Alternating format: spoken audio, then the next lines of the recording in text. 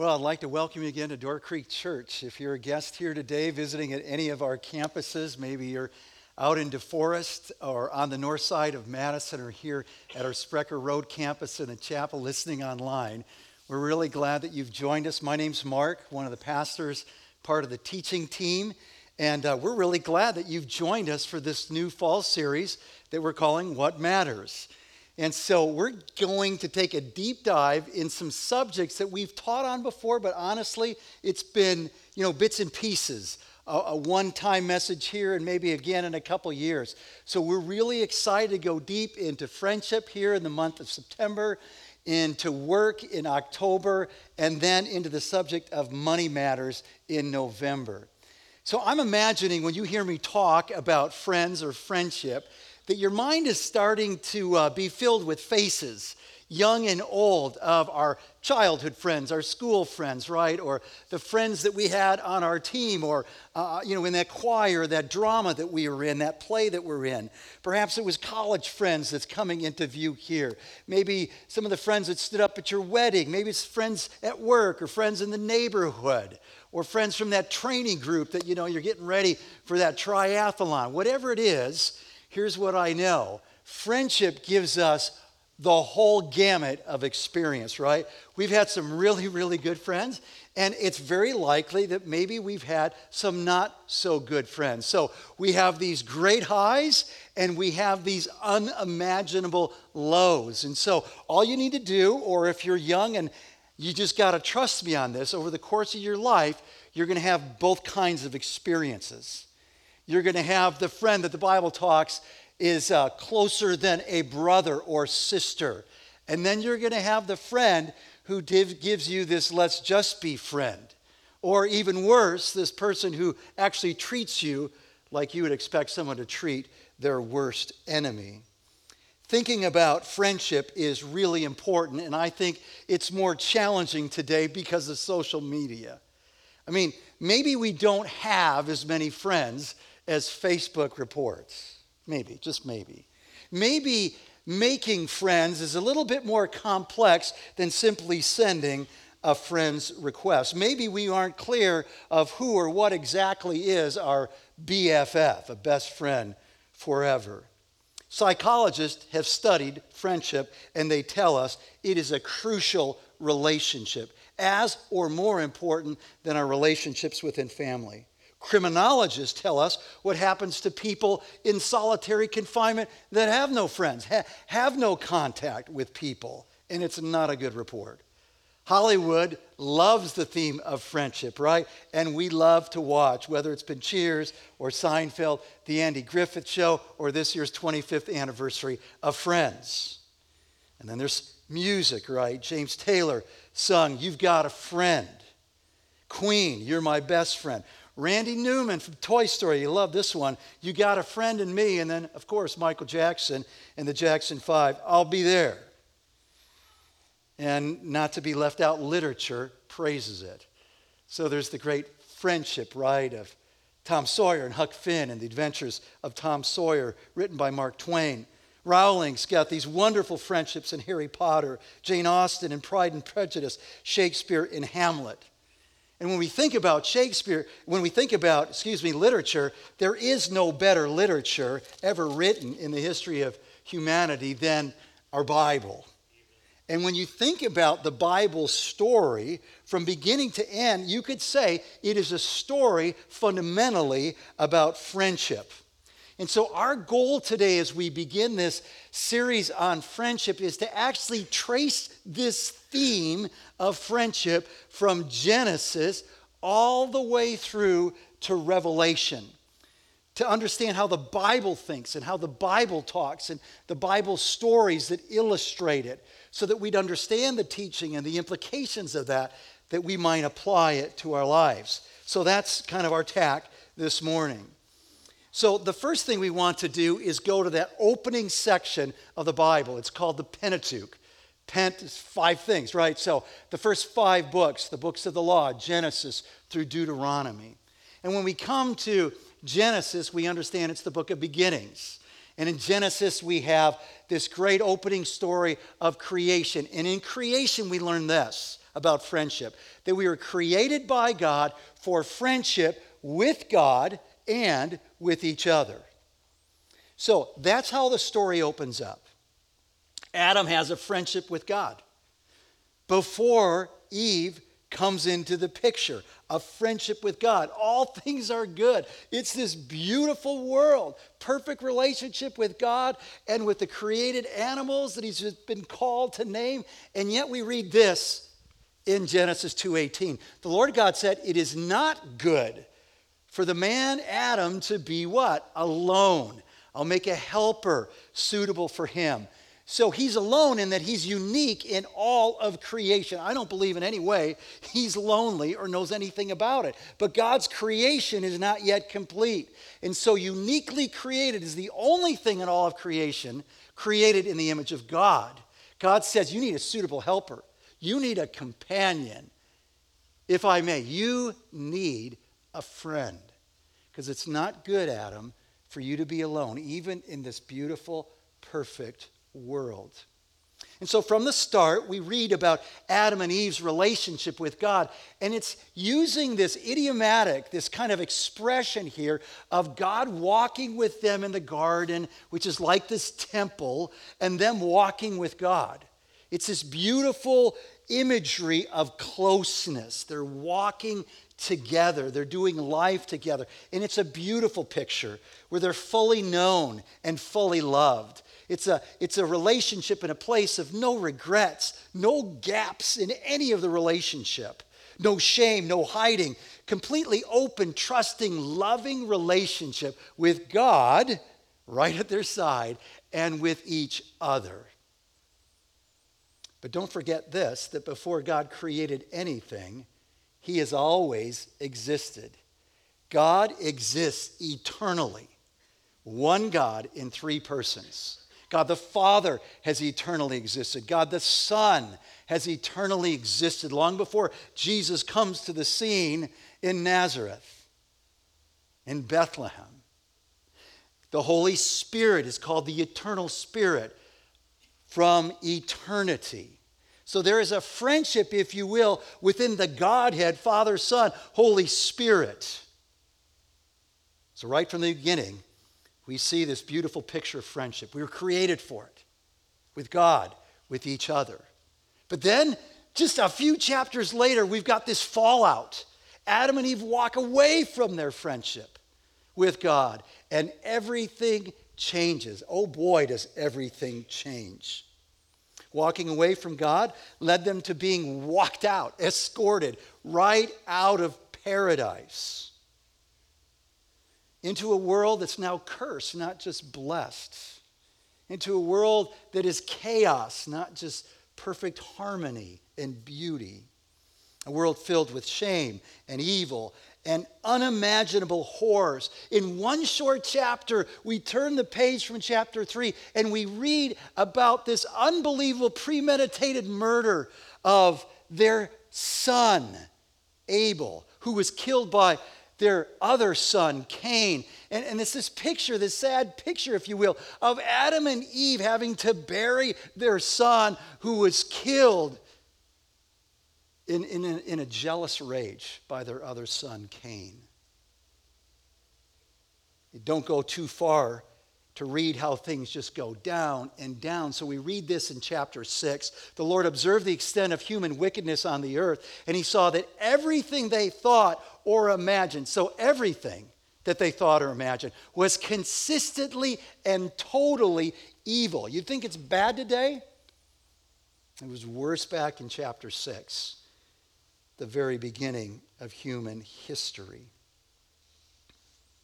So, all the things that just wreck us, all the things that just break us down, the things that we can't read anymore, the things that we can't watch anymore, all the evil, all the horrors, all the things that are wrong in this twisted, now fallen world, go back to the fallout where Adam and Eve walked away from the friendship they were created for and that they enjoyed perfectly until they doubted his goodness.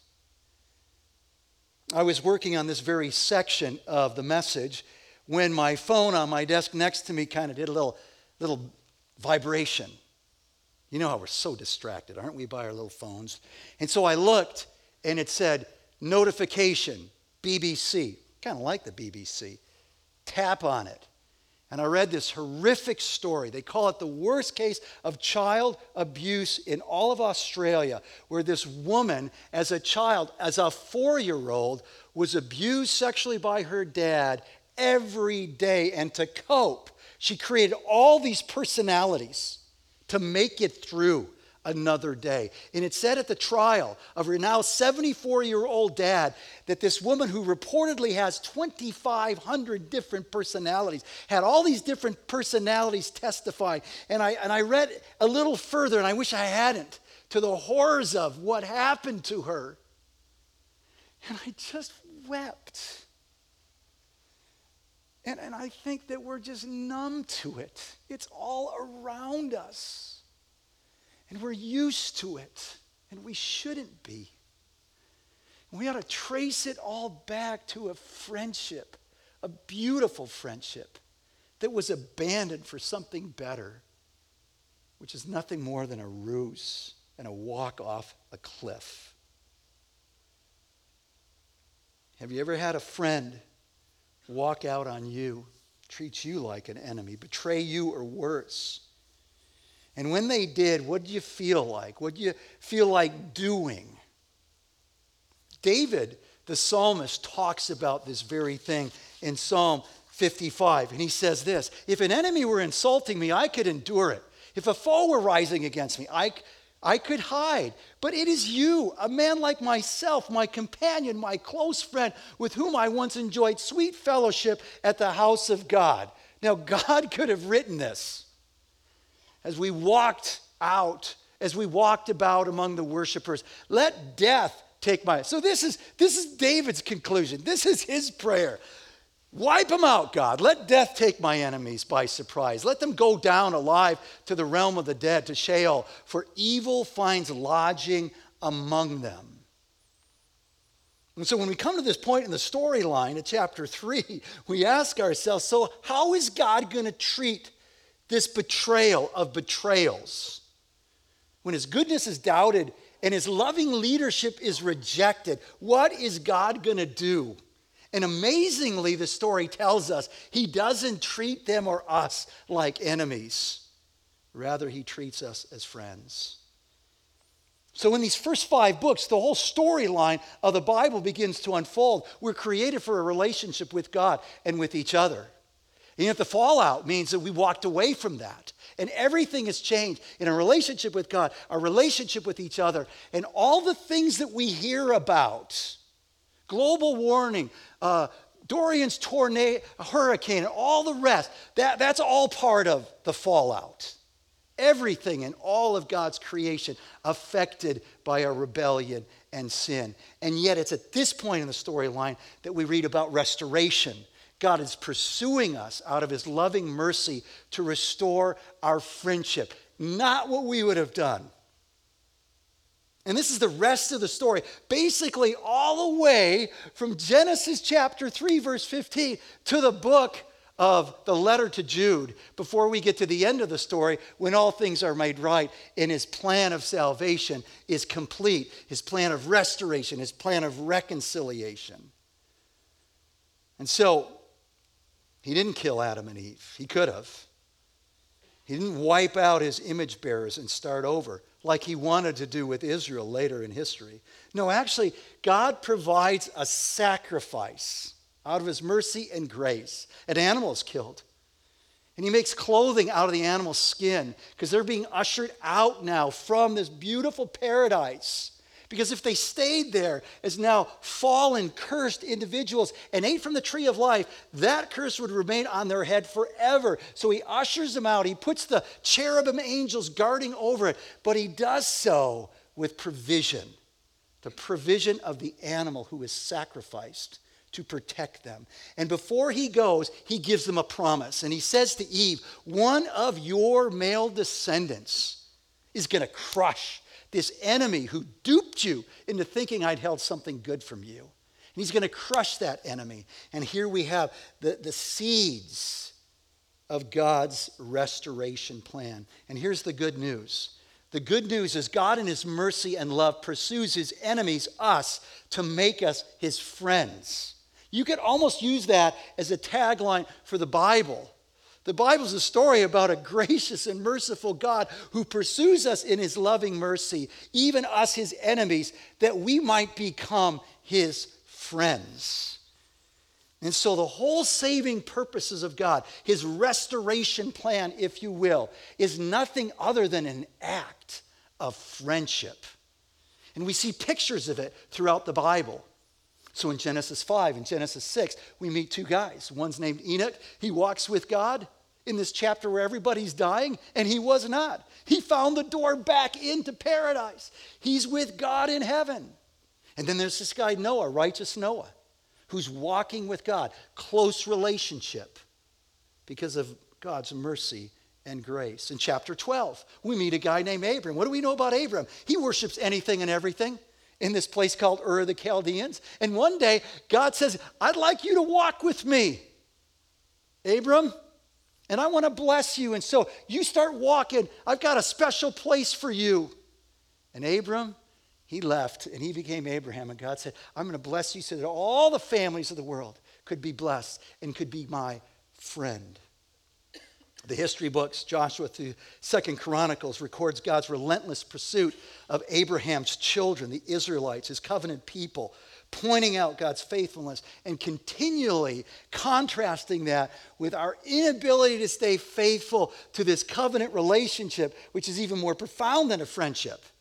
We couldn't do it. They couldn't do it. And yet, in the midst of the history section, we've got these beautiful two stories of just unbelievable friendships. You've got Ruth and her mother-in-law, Naomi. Where you go, I'll go. Your people will be my people. Your God will be my God. I'm not turning my back on you. I'm going with you. I'm leaving my people. I'm going with you, Naomi.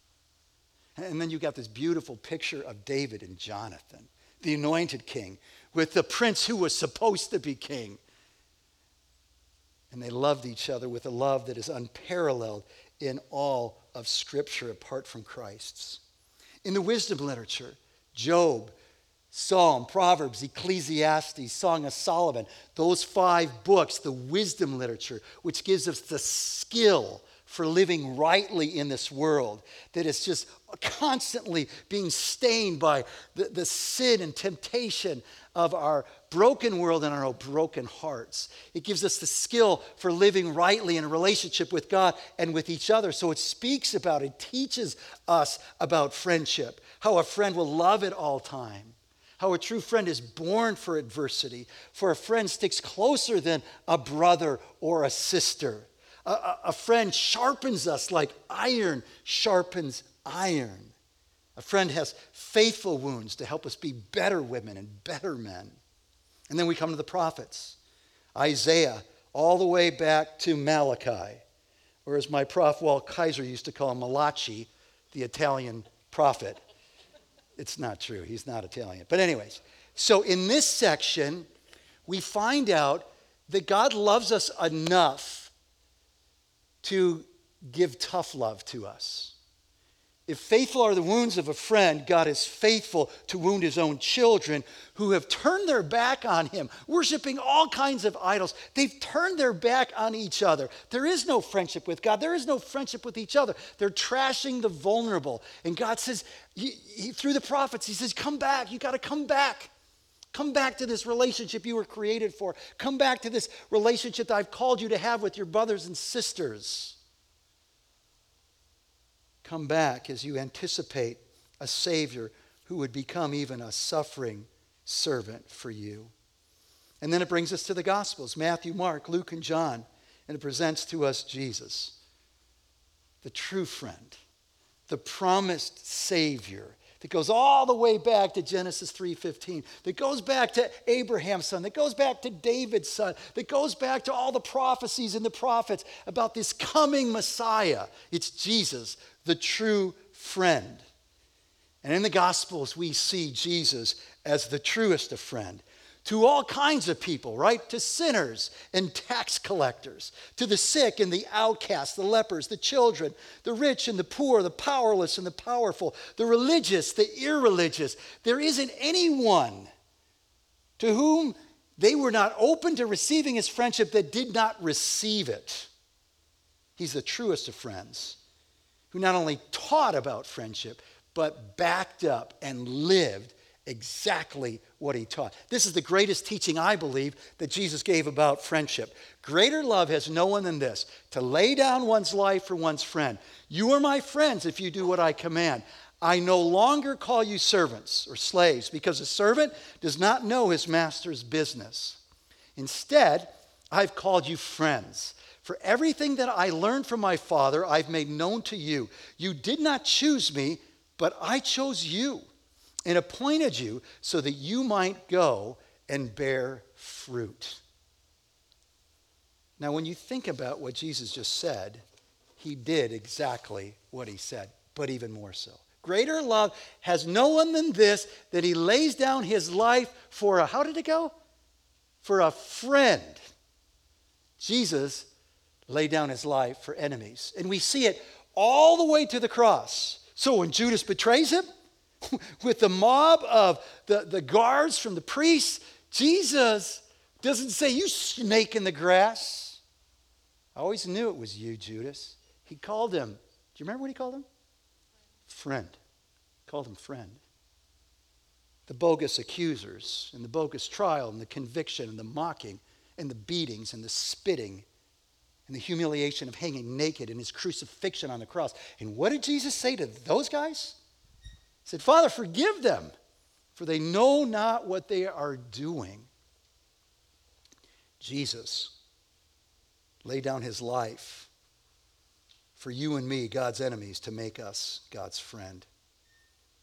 I feel like Romans chapter 5, verses 10 and 11 in the New Living Translation just has such a great expression of this truth. For since our friendship with God was restored by the death of his Son while we were still his enemies. This is the good news. This is the gospel, what we just read there. Restored by the death of his Son while we were still enemies. We will certainly be saved through the life of his Son.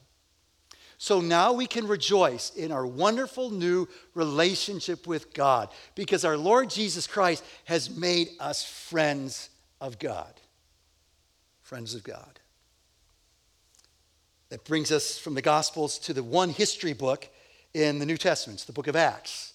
And what's the book of Acts about? It's the Acts of the Spirit-empowered followers of Jesus who take this good news message and see enemies of God made into friends from all nations, not just Jews, but now even Gentiles. Not just in Jerusalem, but Judea and Samaria and to the ends of the earth. The book that begins in Jerusalem ends in Rome.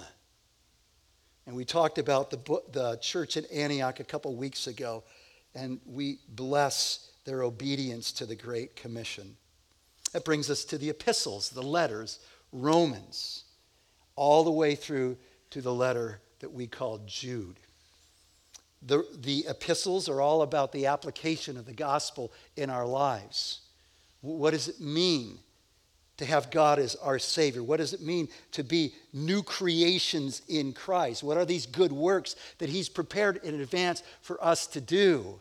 And it gets down to loving God with all of our heart and loving each other, that we might, in our unity, though marked with diversity, point people to Jesus, the truest friend, who enables us to be true friends. And what happens in the epistles is the word friendship is used all the time, but there's only one place in James chapter 4 that it teaches on friendship, about you cannot both have friendship with God and friendship with the world, because the world is diametrically opposed. Every other, I counted about 33 references to friend in this section of the New Testament, and it all has to do with what the writers use to address the Christ followers, the church, their friends. But the epistles, though, take it one step further.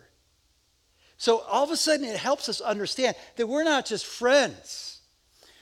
Through Christ's ultimate act of friendship, we have become family. We're his sons, we're his daughters, we're brothers and sisters. It's going from an image bearer to now a friend like Abraham of God, to now a daughter or son of God. And when we get to the end of the story in Revelation, the images were the bride of Christ, a level deeper. So let's talk about Revelation, the end of the story. The restoration is complete for those who've received God's offer of friendship in Christ. There's a perfect relationship with God and each other. God's family is diverse, made up of people from every nation, tongue, and tribe gathered around Christ, experiencing the joy of unbelievable friendship and fellowship with God and with each other. In other words, we're back to the beginning, where it all started, before it all went bad. Image bearers who became enemies, out of God's grace become friends, and then sons and daughters are called his bride. So there's implications. Let me just list out a few of them. First, if we are created for friendship with God and each other, created, that's his design, then we need to conclude this is important. Both are important. Some of us are here and go, I got a great friendship with God. We need both. It's not good for man and women to live alone, Genesis 2:18. Some of us go, I don't need God. I got all kinds of friends. No, we were created for a relationship with God and each other. There's a second implication. The history of God's constant, relentless pursuit of human beings throughout the storyline of the Bible means this, that there is nothing that you've done, there is nothing that you are doing, there's nothing that you could do in the future that precludes a friendship with God. So don't believe a lie that's ticking in your mind and that's telling you this, that God could never love me because. You just read through the storyline and you realize, oh my word, it's never been about us. It's always been about him, his unconditional mercy and grace and love. There's a third implication, and that has to do with the priority of a relationship with God first. So we note that the relationship in terms of earthly relationship begins with Adam and God before it's Adam and Eve. And understanding the priority and the primacy of a relationship with God is critical if we're going to get the horizontal relationships right. So it's out of our relationship with God and the fullness of God and the forgiveness of God and of the healing of God that we are positioned then to be really good friends. Neglecting God and a relationship with God, we know from the storyline, comes at a huge cost. And so when God is first in our life, he brings order and a pathway and fullness to pursue and navigate the complexities of friendship in a fallen world. And so Jesus is the truest friend. Look at this slide right here. Jesus is the truest of friends whose friendship enables us to be true friends. And so we start with our relationship with God. Consider this. Right now, it's possible that you have your eyes on the wrong friendship relationship. Like you are so conscious that, and you are craving so much. Maybe you're new in the area. Maybe it's been like this for a long time in your life, and you just want a good friend.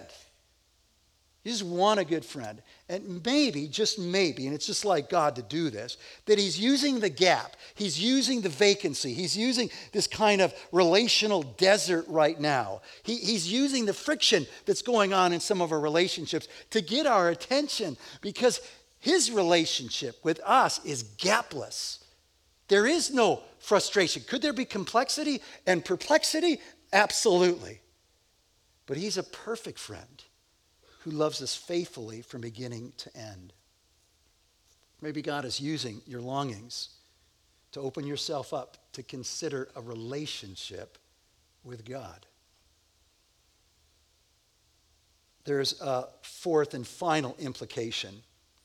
As we do relationships, as we pursue friendship, we're going to be reminded that we're still living in the middle of the story. It's not revelation yet, restoration complete. We're living between the two comings of Christ. His first coming, his kingdom is broken in, but there's still brokenness in us and in this world. And so our friendships are going to continually remind us our own inability to be the true friend that we're called to, that we even want to be, that our friends desperately need us to be. That those won't be complete. So we'll be reminded of the brokenness, but we're also going to get tastes of the beauty. Beautiful tastes of God's kindness and his riches. The kind of thing that Jonathan and David and Ruth and Naomi, and I pray that some of you are experiencing even in our life groups here as we're doing life together. I love this quote from Lewis out of his classic book, Four Loves. The friendship is not a reward for our discrimination and good taste in finding one another out. It is the instrument. So friendship is the instrument by which God reveals to each the beauties of all the others. They are, like all beauties, derived from him, and then in a good friendship, increased by him through the friendship itself, so that it is his instrument for creating as well as for revealing. So expect that. Expect frustration. Expect disappointment. Expect surprise in some of these relationships that you didn't know were going to take a hard 90-degree turn. But expect beauty and new tastes of his goodness through friendships. When the Bible talks about friendship, there's a beautiful picture that is painted that has to do with a soul connection. In Deuteronomy chapter 13, verse 6, it talks of a friend as your own soul. So close. That friend is like, it's like your own soul. Or as we read in 1 Samuel 18 about David and Jonathan, the soul of Jonathan was knit, interwoven, right, to the soul of David. And if that's true, it was vice versa, David and Jonathan. And Jonathan loved him as his own soul. So a friend like that is rare, humanly speaking. Some would say if you could have one or two, maybe three of those in a lifetime, you are really fortunate. But here's what we need to understand, that this day, this very day, God is offering through Jesus Christ, the truest of friends, a soul knit, a soul transformed, a soul inhabited with Christ's Spirit, so that we have the power and the desire to be the people that bring the greatest flourishing and thriving to us and others. So what do we do with this? Well, the first is we got to ask ourselves some questions. Where's God asking us to grow in this whole area of friendship with him and with others? Are we good friends? Are we good friends? Do we need to part company with any of our friends? Remember what the Bible says? Bad company corrupts. Do you have a good friend, a friend of your own soul, a soul-knitted friend? Those are good things to reflect on. But more important is the ultimate friendship question that comes out of James chapter 2, verse 23. Remember we talked about Abraham was called God's friend.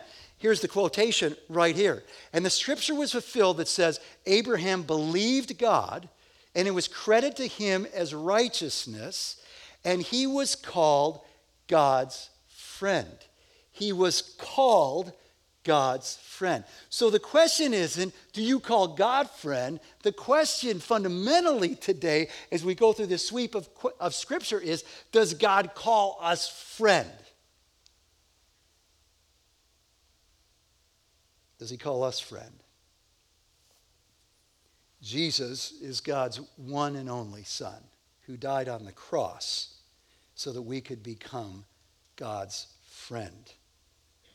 The God who made the universe, every molecule in it, who holds it all in place, desires a relationship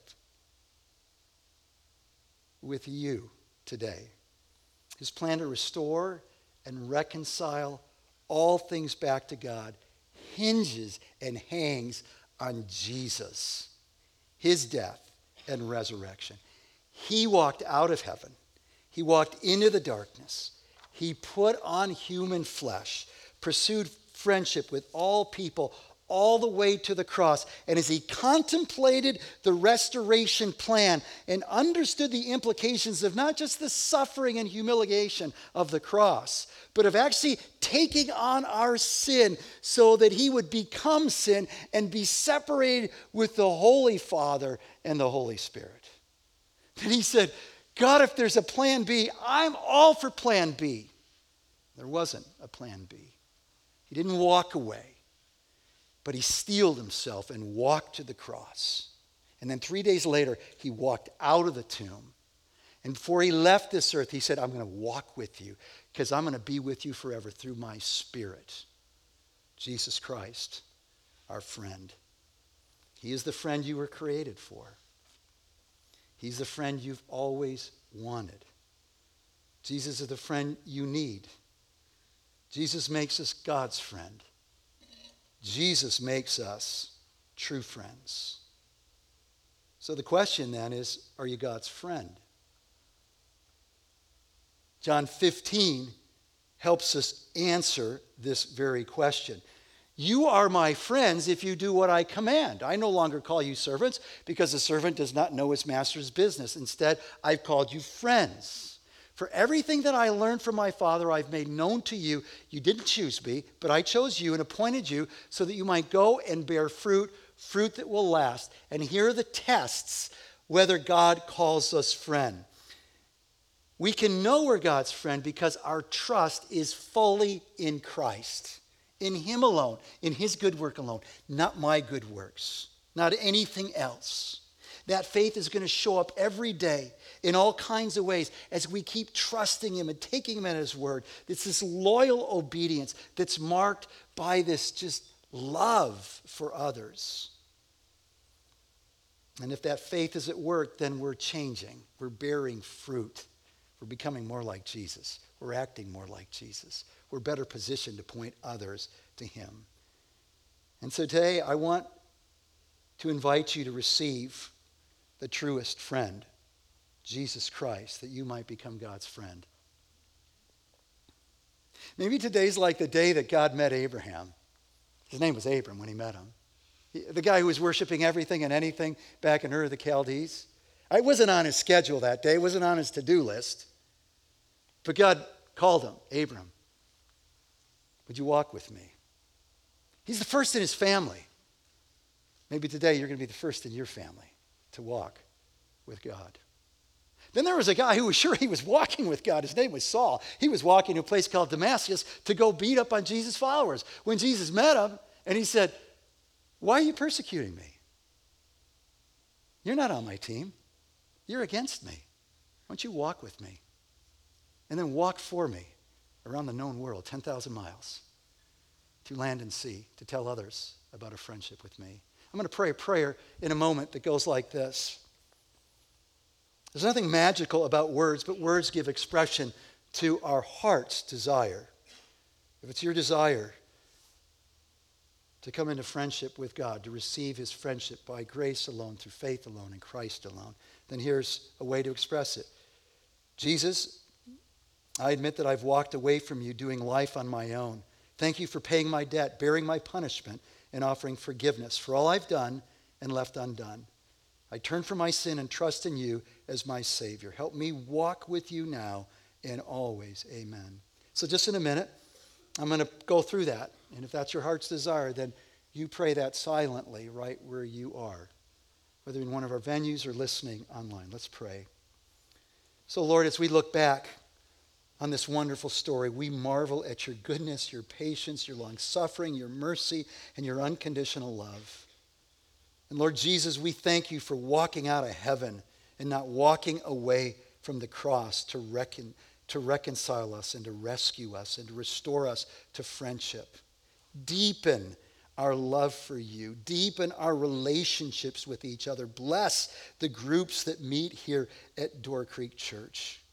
And grant faith, Lord, even as you hear those silently pray these words. Lord Jesus, I admit that I have walked away from you, doing life on my own. Thank you for paying my debt, bearing my punishment, and offering forgiveness for all I've done and left undone. I'm turning from my sin, and I'm trusting in you as my only Savior. Help me to walk with you now and always. In Jesus' name, God's people said, amen.